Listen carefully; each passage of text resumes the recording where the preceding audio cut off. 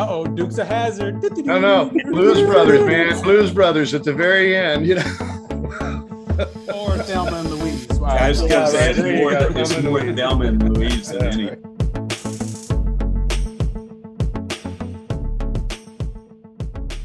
Welcome back, everyone, to the podcast, the official other almost perfect podcast, which we are so proud of. This is actually the other one or us? Us. Oh, Give okay. credit where credit is due. We copied first, apparently. Right. We didn't know we did, but so. And I guess, does that mean we have to like share some of all the money we make off doing this? Will that make everybody else happy, or how does that work? All the sponsorship Just give deals? them everything. Come on, man. This is Give my 'em everything. retirement. This is my retirement. Don't give You know away what? don't give away the farm. We'll add a zero to the check, huh? Okay. That's right. That's Okay. what we'll do.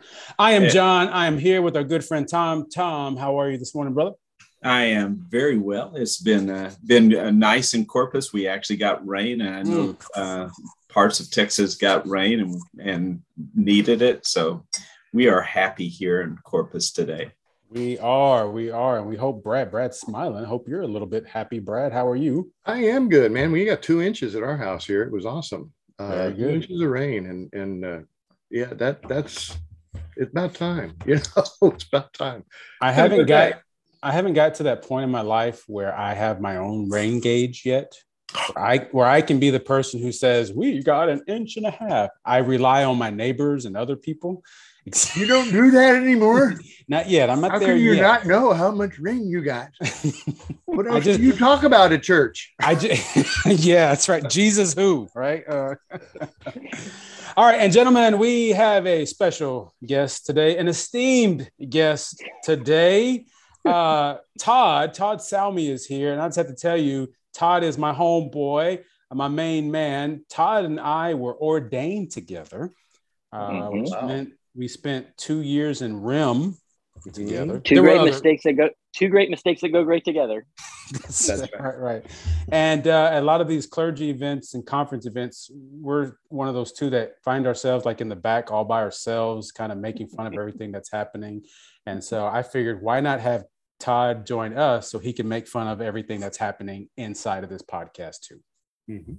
And we do want to add the Right Reverend Doctor. Right, Reverend Doctor. Yes, Todd, Yes. Welcome. And would you real quickly just tell everybody what you just did with your life, man?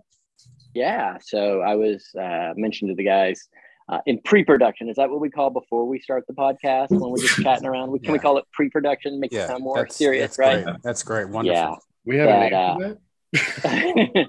If we're not careful, this is all pre-production, man. Right, exactly. No, I was just saying that I'm looking forward to this summer because I just completed my pandemic project, which was getting my doctorate at SMU, my doctorate in ministry. A lot of people say, oh, congratulations on your PhD. And now my wife has a PhD in biomolecular sciences from the University of Texas. She's the Dr. Salmi in the family.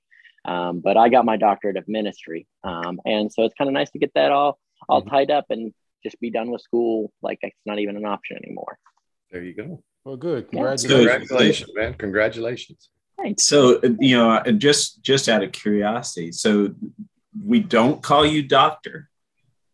You call me Todd. That's what y'all call me. Yeah. And whatever. Dr. Todd.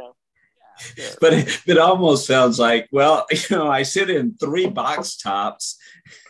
Yeah, that was my pandemic project, 3 box top from Post, and I got my doctorate.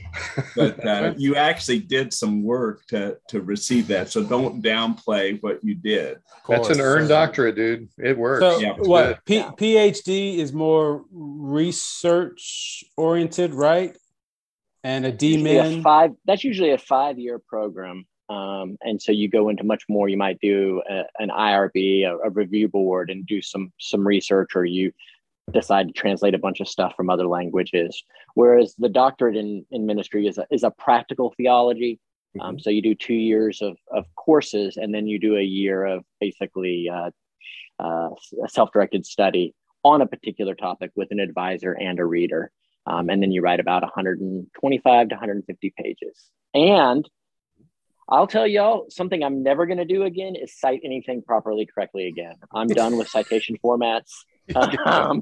There might be, I mean, I'm not going to plagiarize. I'll tell people where I got stuff, but the semicolon is going to be all over the place from now on. So. That's hilarious. That's funny. That's exactly right. So welcome to our club. We not only don't properly give citation, we don't even properly quote. So right. Good. Yeah, we make things up. Somebody said something or other some time ago. Yeah, I mean, if you really want, that's what Google's for. You can figure that out on your own, okay? Exactly. I mean, that's, there's the classic, like, it's attributed to someone, right? And that's the way. Somebody once said, that's my line. I think it was something like, Jesus would have said, so Ty, what is your practical area of ministry?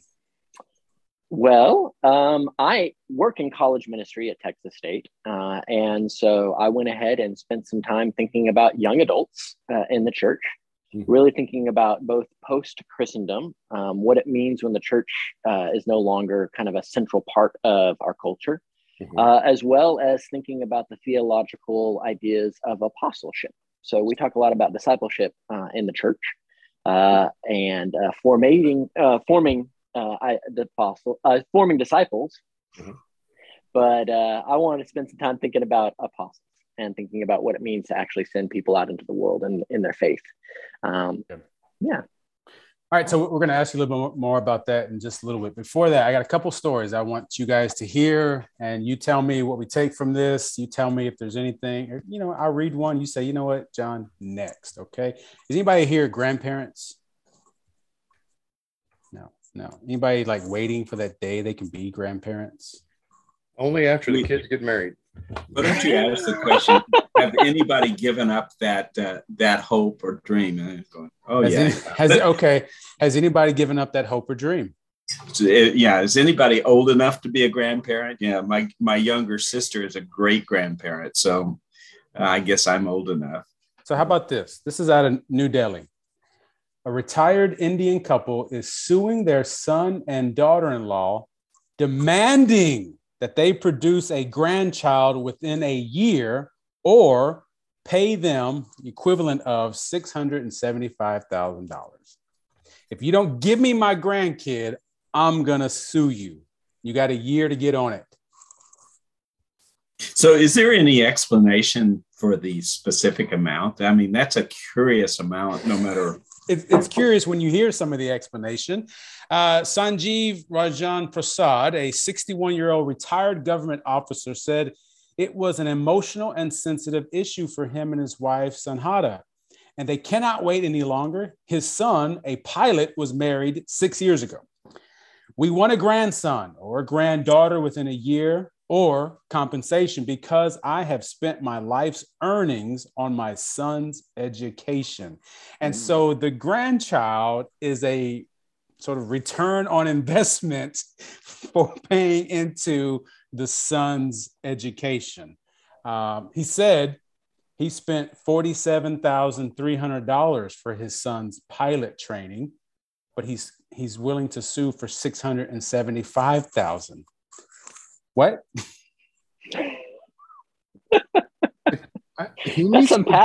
That's some pastor math right there. That's right. That's right. Man. There were less than 1 million people at church yesterday. I know that for sure. Yeah. But probably more like 3 million. I mean, does that even cross your mind? 43 million or 43,000? How much did he spend? They spent $47,300, but they're going to sue for $675,000. Todd, is that how much you needed for your doctoral program you just finished? Well, I was just thinking. I mean, I guess I spent a lot of money going to seminary, so maybe I should start suing parishioners that don't show up. Giving them a fine for every time. This is the way we get everyone. I see. Todd's got me thinking now. Maybe I actually can afford it now. Let me see. Right. And then you go to those old appointments you've been to. You can get back pay from those folks. Right. Maybe. Oh my goodness. And you're like, I hope not to see you here next Sunday because we're looking to take a vacation. I'm fine with you not being That's here. right. Matter of fact, we got some Sundays open. We need you not to be here. I've got vacation time coming up. That's right. That's right. I don't know. I mean, And if the kid defaults and doesn't have a grandchild for the parents, and they sue, what court is this going to hold up in? I'm thinking, and if they can't pay, what does that mean? Are they going to dock his pay from here until, Jesus comes again? Or, well, you've heard of child support. How about no child support? This is no child support. Yeah. Oh, hey, man. mercy. Somebody had to be sitting in a room thinking, you know what? Father of the Year award here, and I'm telling you, that's Father's Day award right around the corner. Father's Day. Use that in your Father's Day sermon, Brad. There's a father in the world that's about to sue his son for not making him a grandfather. Yeah.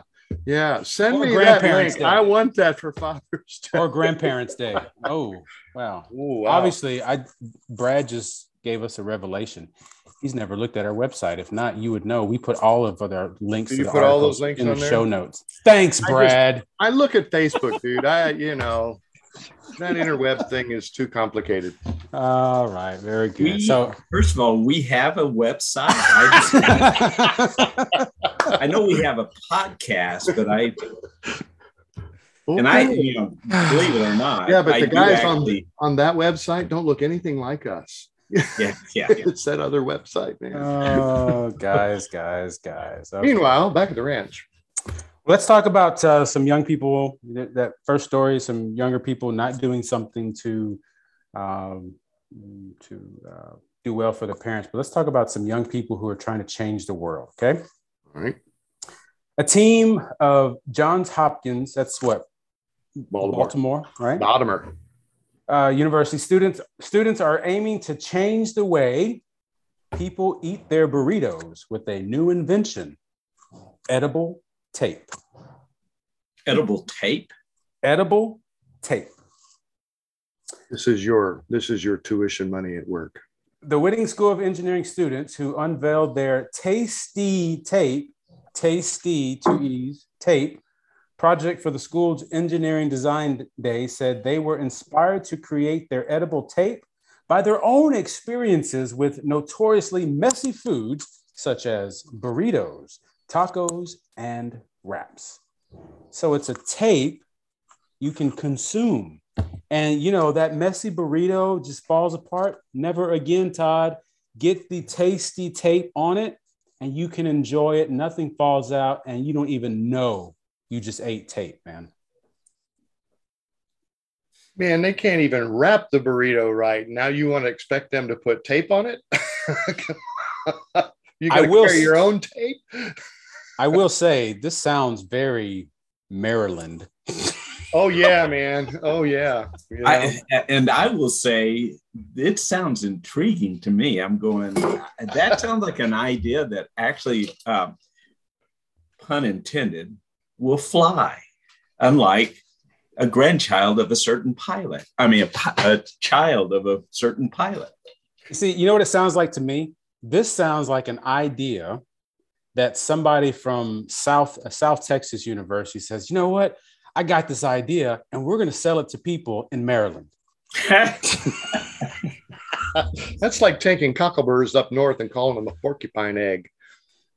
I have no idea what that means, Brad. Yes.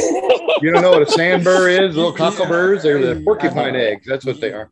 Anyway, go ahead. You lost me, man. That's like, I've been to some of the churches I've served. They've been like small town, and some of the things some of these older folks come up with. How the cow ate the cabbage. What? What does this even mean, man? It means worse methane gas than you've ever smelled before. Anyway, go ahead. Speaking of gas, these messy burritos. I'll say, I just want to say something about that tape there. I mean, what we always do when we get those is we get, a taco and then we get 2 or 3 extra tortillas. And what you do is you just kind of let them fall on there because it's just like the miraculous fish and loaves. The tacos just keep making more tacos. Keep coming out. Yeah, keep making more tacos. So multiplying the tacos, man. Right. So you're defeating the joy of eating a burrito and a wrap. Taped burrito. Yeah, no, keep your tape. I say, you guys, Tom, you may be intrigued. You may want to invest in this, but I say keep your tape. Keep your. I guess they could make it with like some hot sauce or something like that. So you got a full, spicy something on there. I mean, what does it taste like? Because they're calling it tasty tape. It's got to have some sort of flavor. Well, I mean, they're putting 2 E's on taste, so it must be flavorful. But if you've ever seen the vowels. But if you've ever seen my tacos, I mean, I need more than a piece of tape for my salsa or whatever I'm going to put on it. So I'm just saying that Johns Hopkins University is one of the most prestigious research universities in the world. And this is what they're coming up with? Really? This is the engineering department, Brad. I mean, really, though? Come on. So what does that tell you about the state of our world? We need people who are better at eating burritos and tacos. If you can't wear it, it ain't worth eating. Anyway. That's right. My shirt is a magnet, man. I'm telling you, right? All up and down your arms, in your eyebrows. It's everywhere. You got to wear it. No. You guys wearing light colors. How do you get through the day? That's the patterns with all these darks on it, right? It just Paisley. That's right, man. Right. Exactly. Bunch of show-offs. That's what they are. All right, guys. So let's talk a little bit more. We want to ask Todd. Todd, how long have you been in campus ministry? So I'm completing my 5th year. Wow. So I've been doing this for 5 years, which is both incredibly short, but considering that most students take 5 to 6 years, no, they take about 4 years or so.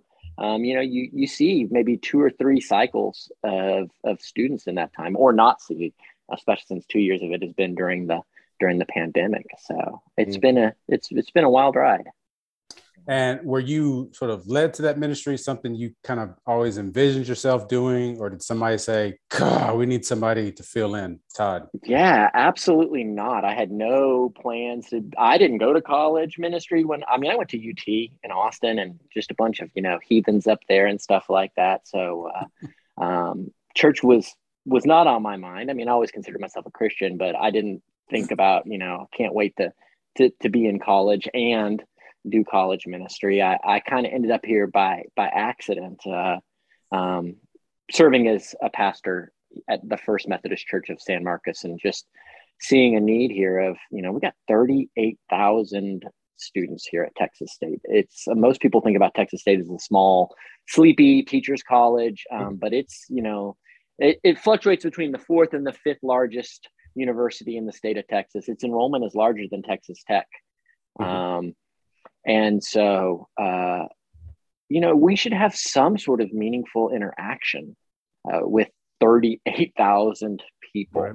Mm-hmm. And, when you're seeing like 1 or 2 people, something's off, something's wrong with that. And so just started trying to reach out to them and ended up getting connected, ended up enjoying it. And then, the bishop's like, go do that for a little while. So that's what I've been doing.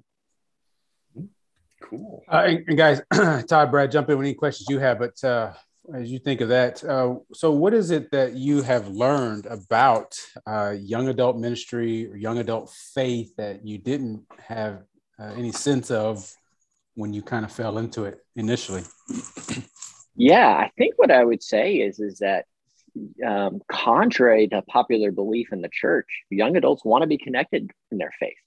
Like, they're interested in growing spiritually. They're interested in trying to figure out what their purpose in life is. A lot of them are going to school because, they wanted to get a degree. They're looking at their careers. They're thinking about, they're navigating these new relationships, roommates, romantic relationships, friendships. They're trying to think about where they're going to move. Do they go back home? Do they go somewhere different? Do they travel the world? They've just got a lot of thoughts in their minds. And it can be a pretty lonely time as a young adult. You're constantly moving. I think that I read somewhere once that, between the ages of 18 to 25, people move 5 times. So that's just a lot. Will you cite that for me first? Yeah, sure. So I've heard people say that they move 5 times, semicolon. And so I think I think the thing is, you know, a lot of the dreams, a lot of the things that motivate older people, you know, wanting to, you know, find a sense of belonging with a group of people, wanting to find a purpose in their life, wanting to make a difference in their communities. Young adults want to do that as well. If anything, what I'll say is that the biggest thing that I've come to realize is that I think that the church has given up on young people, and the church actually expects and almost encourages them to be absent, which is startling and deeply worrisome to me. And then when I point this out to people, they're like, doing the same stuff. All right. So full stop. Yeah. I was gonna say, go ahead, Tom. My question is, what, you know, unpack what you just said. I was just about to ask them to do that. I was going to say, we've been working this together for a while, John, but it comes back to specifically kind of unpack that, how the church has given up, or because the church doesn't say that, right? No, and I'm just curious what it looks like through the eyes of, say, a college student. Yeah, well, the church doesn't say it, but the church does it, right? I mean, that's just, you know, actions speak louder than words in this. And so kind of just to back up here for a second, you know, one of the things that we talk about, we look at church decline and the decline in membership, and we often have these conversations, you know, if we just change the institution, if we just reorganize things, if we just figure out our polity, you know, kind of our church, the way that we operate church, things will be better. Or if we say, we just get our doctrine right, if we just understand, you know, Jesus a little bit better, that things will work out. But there was a recent article, insert citation here, in the United Methodist Church, where it talks about the decline in American membership in the Methodist Church. And the leading reason for decline is due to the death of our members, because we are an old denomination. But we are one of the oldest faith communities in the United States. The average age of the United Methodists is 57 years old, where the average age of an American is 38. So what I'll say here is we're in a season right now of senior celebrations in church. Yeah, everybody's like, you know, coming in here and celebrating their graduates. And what we do, like, the way to be successful as an American is to raise your kids so that they leave and go off and live on their own, right? I mean, that's what kind of the idea that we try to do here, right? If a child stays at home or is taking a little bit of time, we're like, oh, they're finding themselves, you know, they just need a little bit more time. Well, it's the same type of thing. So the church, and I'm speaking particularly here about the American church, has adopted that same approach. So we have this Senior Sunday where we say, we've invested these 18 years in you here. We're so glad that you've kind of sort of been here, maybe, because anybody can just show up. We're going to give you, you know, a prayer, maybe a you know, commemorative plate, maybe a Bible or something, which is kind of funny. We're giving you a Bible at the end of everything. And then we say, you know, basically, see you later. You know, you're done with youth group. There's no real activity we got here. It's like a senior send-off. And we encourage them to go out into the world, and we don't connect them. I serve here for 5 years. I've served as a college ministry person, and I can literally count on my hands 10 or less the number of people who've reached out to try to connect young adults with me here at Texas State.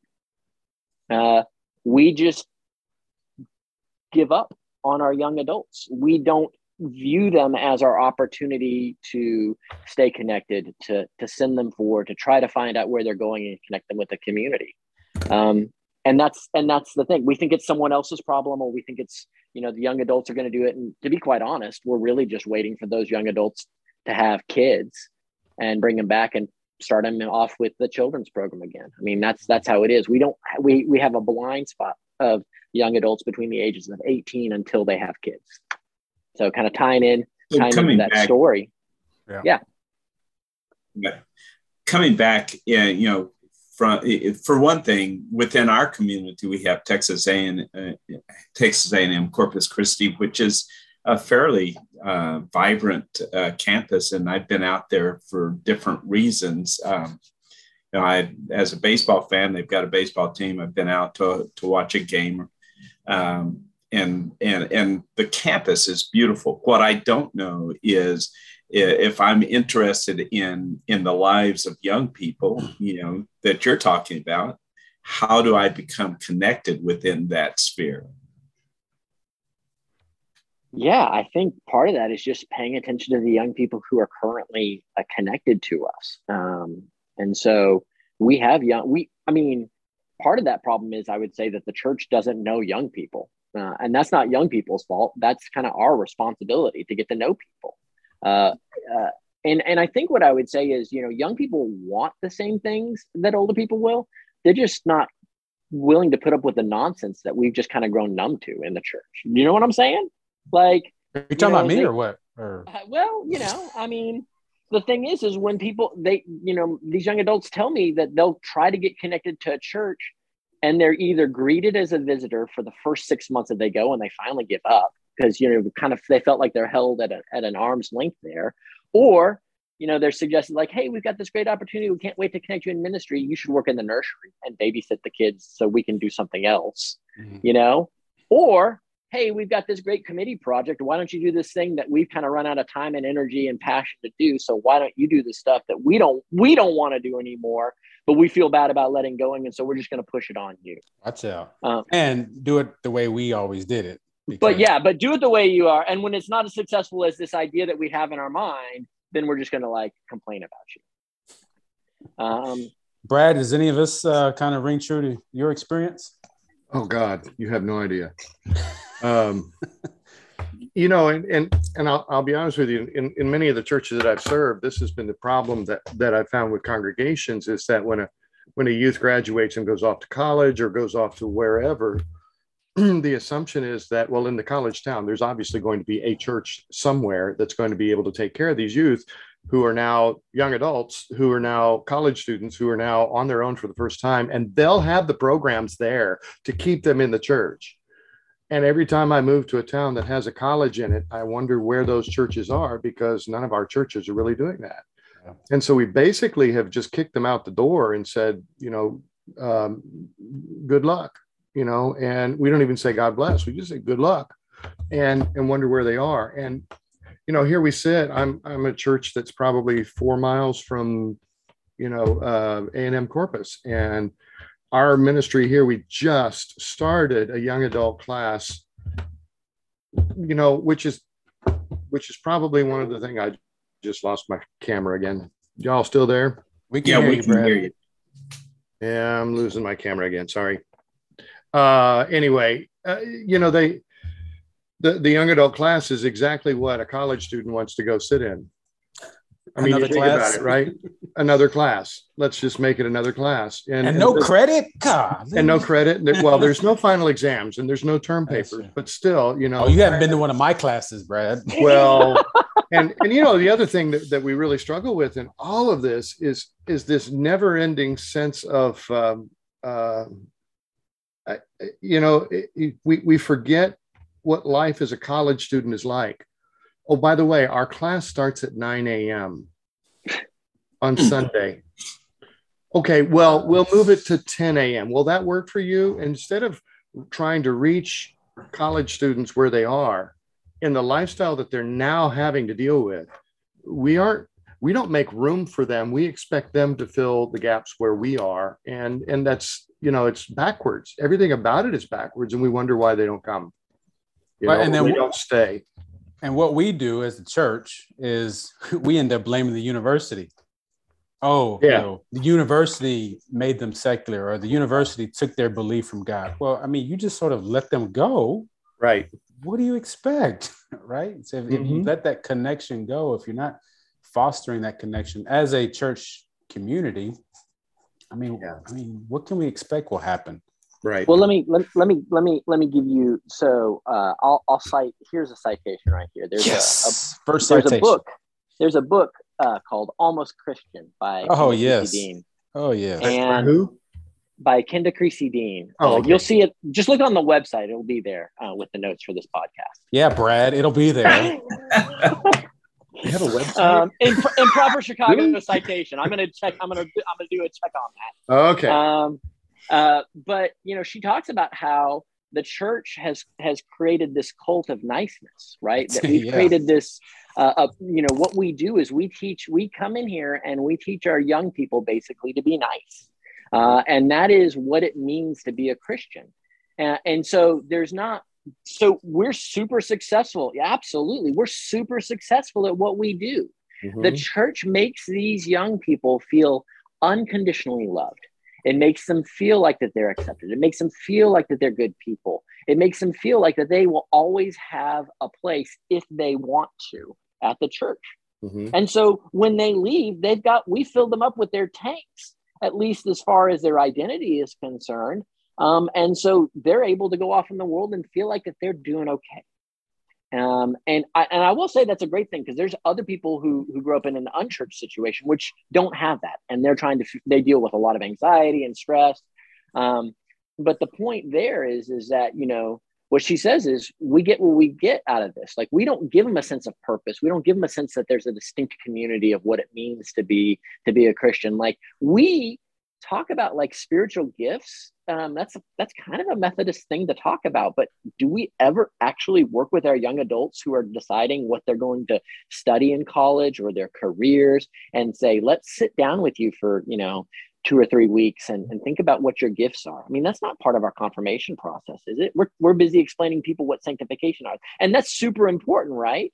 But where's that practical aspect of like where people are at to say, like, I think that this is how the Holy Spirit may be working with you. How do you think you're going to respond to God in your life? Yeah. So in your particular context, Todd, you talked about apostleship. Tell us what you mean about seeing that in young adult ministry, or what your sense is after, your program, and how you fit that into what you do there at Texas State. Yeah. So most people think that it started off when I started being a college pastor, AKA youth pastor. That's what I always got referred to for a while there. 2.0. Right. With the remix. Mm-hmm. He's back. Mm-hmm. A lot of people are like, well, good. How many people how many pastors are you making? Right. Like, that's a common metric in the college ministry. And I gave that up pretty quick, because I was trying to take people through the discernment process, take them through the structures. And I don't know, I have to cite this, but I've heard it said that sometimes our discernment process in the United Methodist Church is a little challenging and broken. I read that somewhere. But look at some of the people it produces. Right. But it really, actually, to be honest, our discernment process, it produces stubborn people who are willing to push through things and who are willing to jump through the hoops to make things happen. And it's not really nurturing someone in the vocational discernment and in their spiritual growth of how God is calling in their life. It's like, dude, did you get your paperwork done on time? Because that's your responsibility. And there's absolutely an important aspect of it, but I think that there's an imbalance of that. And so, I showed up here at the college ministry because I'm here at Texas State, and there just wasn't anyone at home. There was like maybe one student involved in the ministry. And so I set this goal that we were going to be engaged with 1% of the student population. And so that's 400 students. We're going to grow our ministry to be engaged with 400 students, which would kind of make us one of the largest, congregations in the Hill Country district. Mm-hmm. But also 1%, they say, I think somewhere something like 4% of people in grow up as Methodists. So, we're even just trying to get 25% of people who identify kind of as Methodists, but, we don't just stop there. And so really my goal is to really know that I'm trying to help young adults, equip them for being what the next version of the church is, because this version of the church that we're doing is just going to fade at some point. So my goal real quick is, and just to use some institutional language here, is to create the next lay leaders, is to create the next Sunday school leaders, is to create the next people who are leading committees. And I don't know what that is in their lives, right? Like, that's the thing. And so I've created a cohort process, a semester long process where we spend basically 6 conversations with a group of about 12 young adults. And we wonder how God is at work in their lives. We, do the Enneagrams. We do a spiritual gifts assessment. We work and we try to say, like, what are your gifts and graces? Where do you feel like you're being called? And it's really just a curiosity in their lives and giving them a group of people to discuss that with. And so when people talk about changing their major because they feel like they're being called in a different direction, that's great. I think I'd rather have a teacher who is, in the public schools, who is firmly grounded in the love of Jesus Christ, rather than, someone doing something inside the church that never talks with people. So, and the thing is we only get these college students for a short time, right? Like, we know we're going to send them, right? And so that's kind of where this whole idea of apostleship came. It's like, our goal here is to send them out into the world. So we're sending people back into, they come from the Valley, they come from Corpus, they come from San Antonio, they come from wherever. We're sending them back somewhere. And they're going to need to have the skills and the faith and the formation so that they can continue that and work with others to build the church.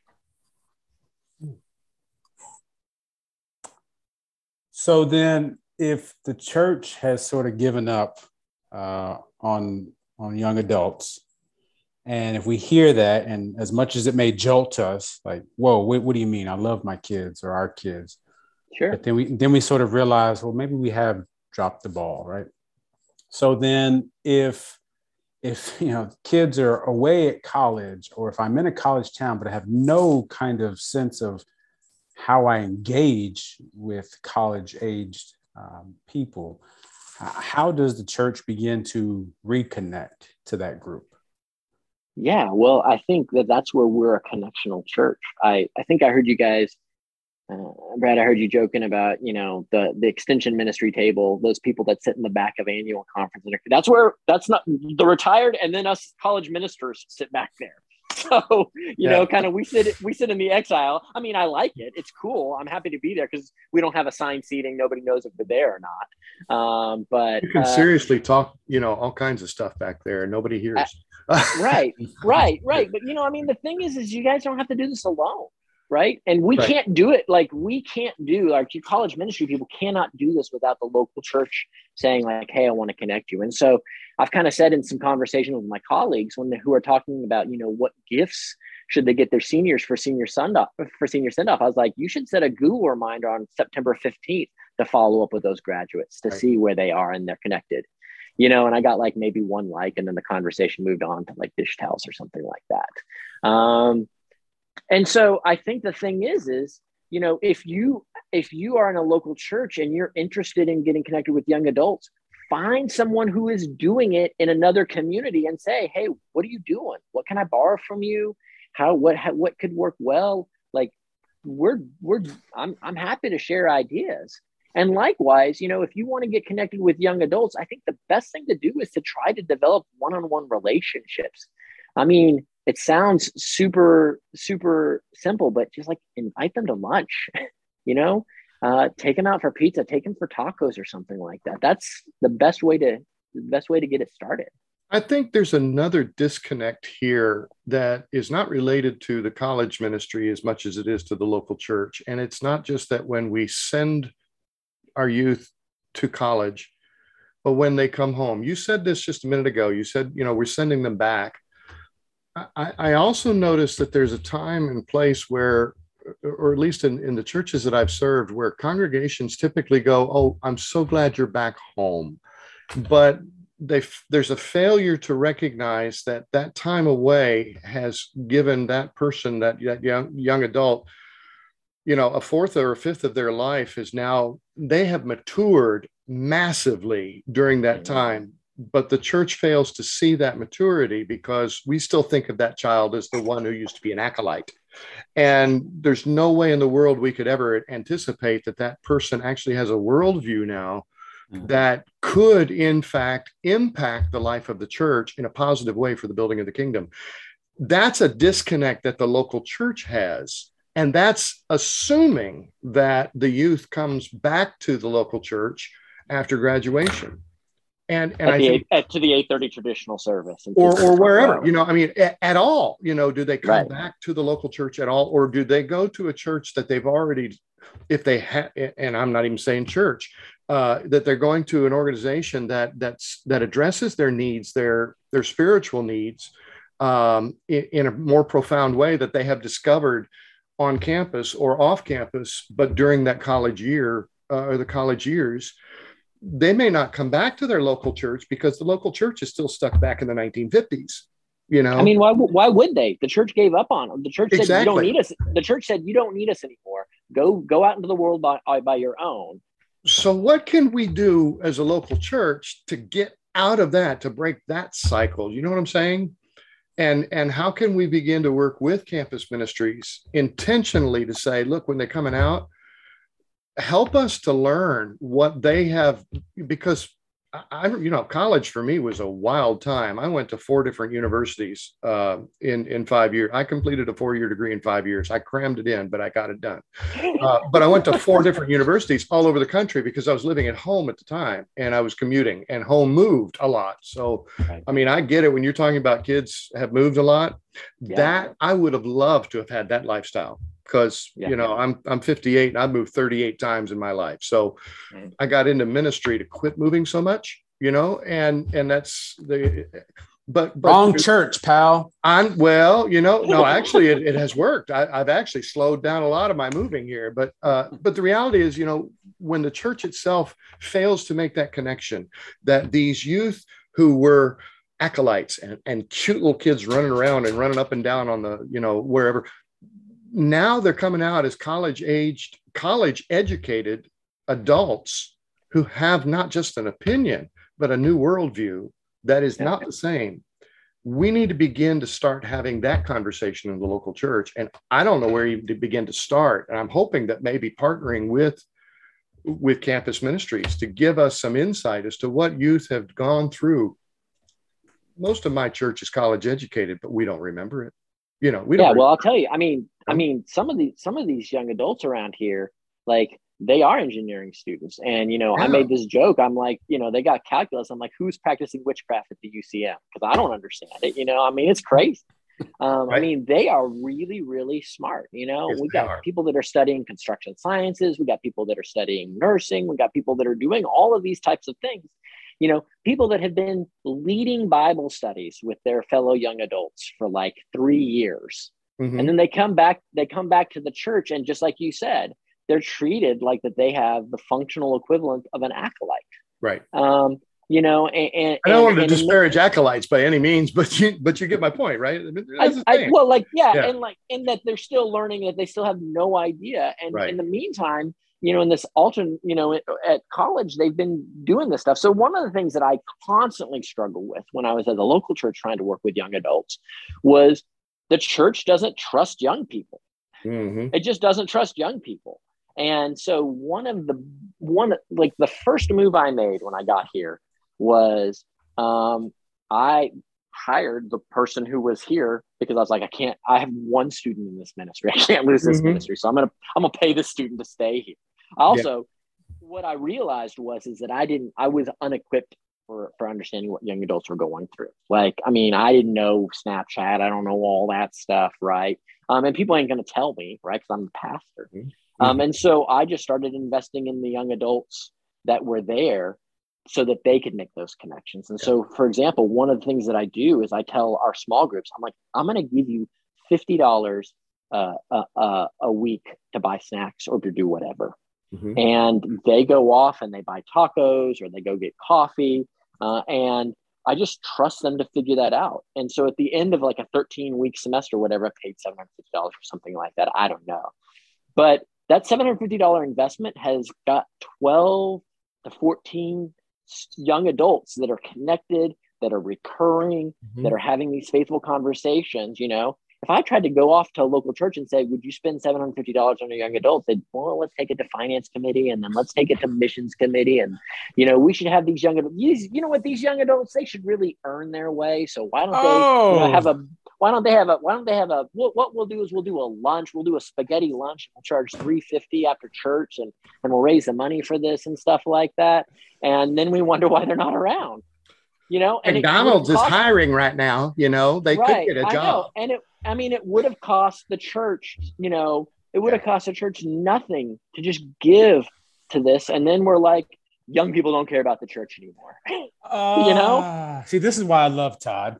Todd and I, not only do we agree on a lot of things, but this is the way it is, y'all. You just need to hear it this way, right? Why are we playing around with this? One of the things I also want to include in this conversation, I think is important, is we talk a lot, obviously, about college ministry, but also young adult ministry, right? Because a lot of our kids aren't going to college.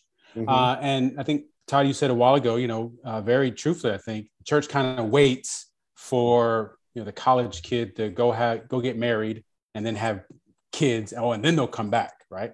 Because we know how to do children's ministry. We know how to do that well, or we think we know how to do it. We think we've got the structures. A problem with that is, before, and another generation or two ago, the time between when they went off on senior Sunday, got married and had a kid was right here.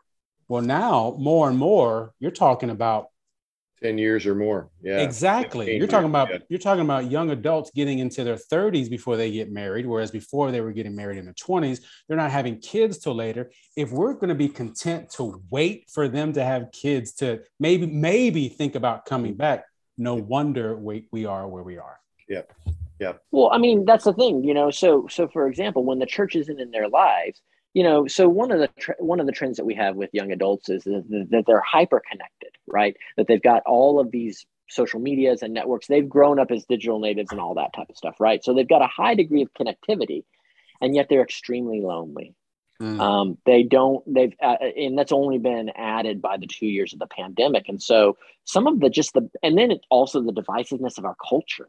They're not sure if they show up, particularly at the church, are they going to be loved or condemned?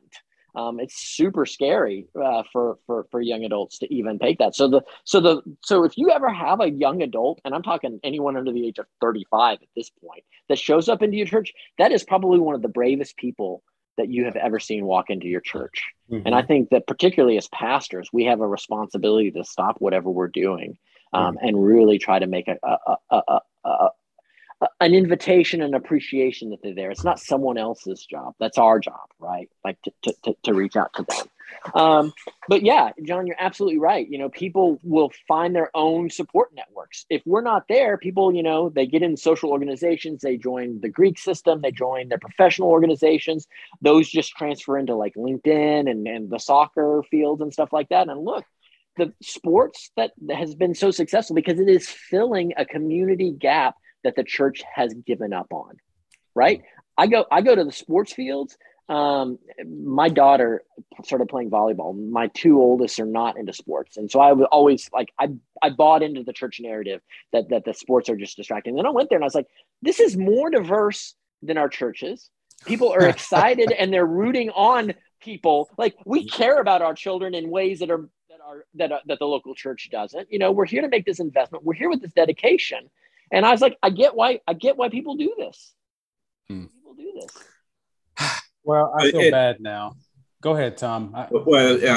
I've gotten background noise, so I keep muting. But I remember having this conversation with somebody. They were going, we go by the soccer fields on Sunday morning, and those parents and their kids should be in church.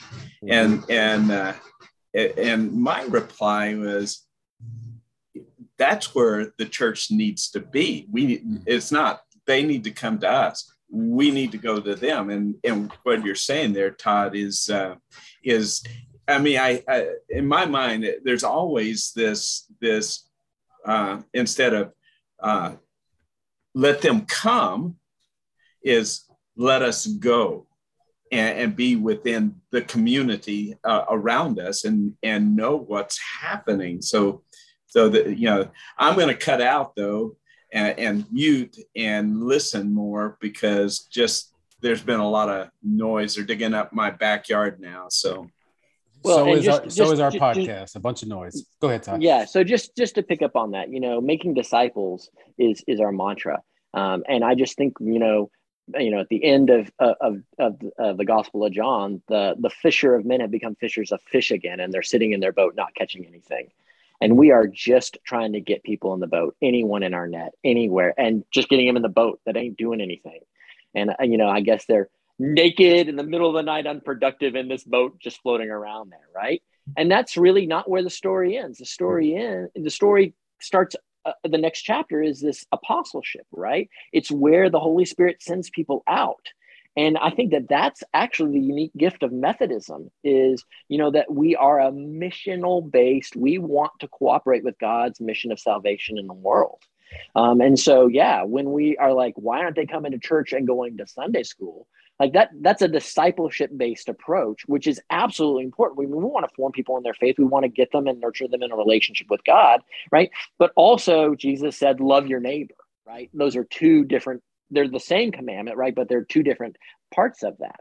And so when we just retreat on Sunday morning and complain about how the world doesn't care about the church anymore, I think we just need to flip that script. And that for me is what apostleship does. Amen. Well, Todd, we're going to have you back, man, because this is good stuff. Something that's near and dear to me. And I'm sure to the other guys as well. As someone who has for almost 20 years now, probably more than 20 years, taught youth Sunday school and been a part of college ministry with young adults as best I can. I feel bad now because I criticized Tasty Tape. This was an idea of young people, and I should have been more supportive. But I will be supportive enough to tell them, I like that you guys are thinking. I just don't like the idea. Don't make me eat Tasty Tape.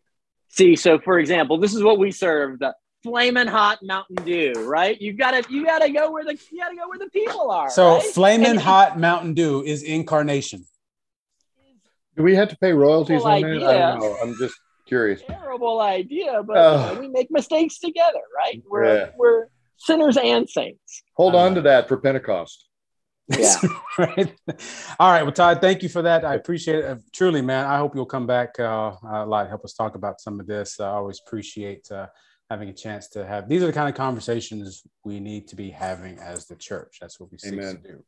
So, Brad, Tom, thank you, of course, for the gift of your time. And if you're listening or watching on Facebook or Anchor or on our website, we got a website, YouTube. Sheesh. However you're listening, I'm glad you're listening. Thank you for the gift of your time. Let's hear what you have to say. Has the church given up on young adults? What's been your experience and what can we learn from here? And the next time Todd comes back, we'll finish that up. So until then, have a great rest of the day. If you want to go try Tasty Tape, I mean, who am I to say no? Just do what you want. God loves you. God be with you.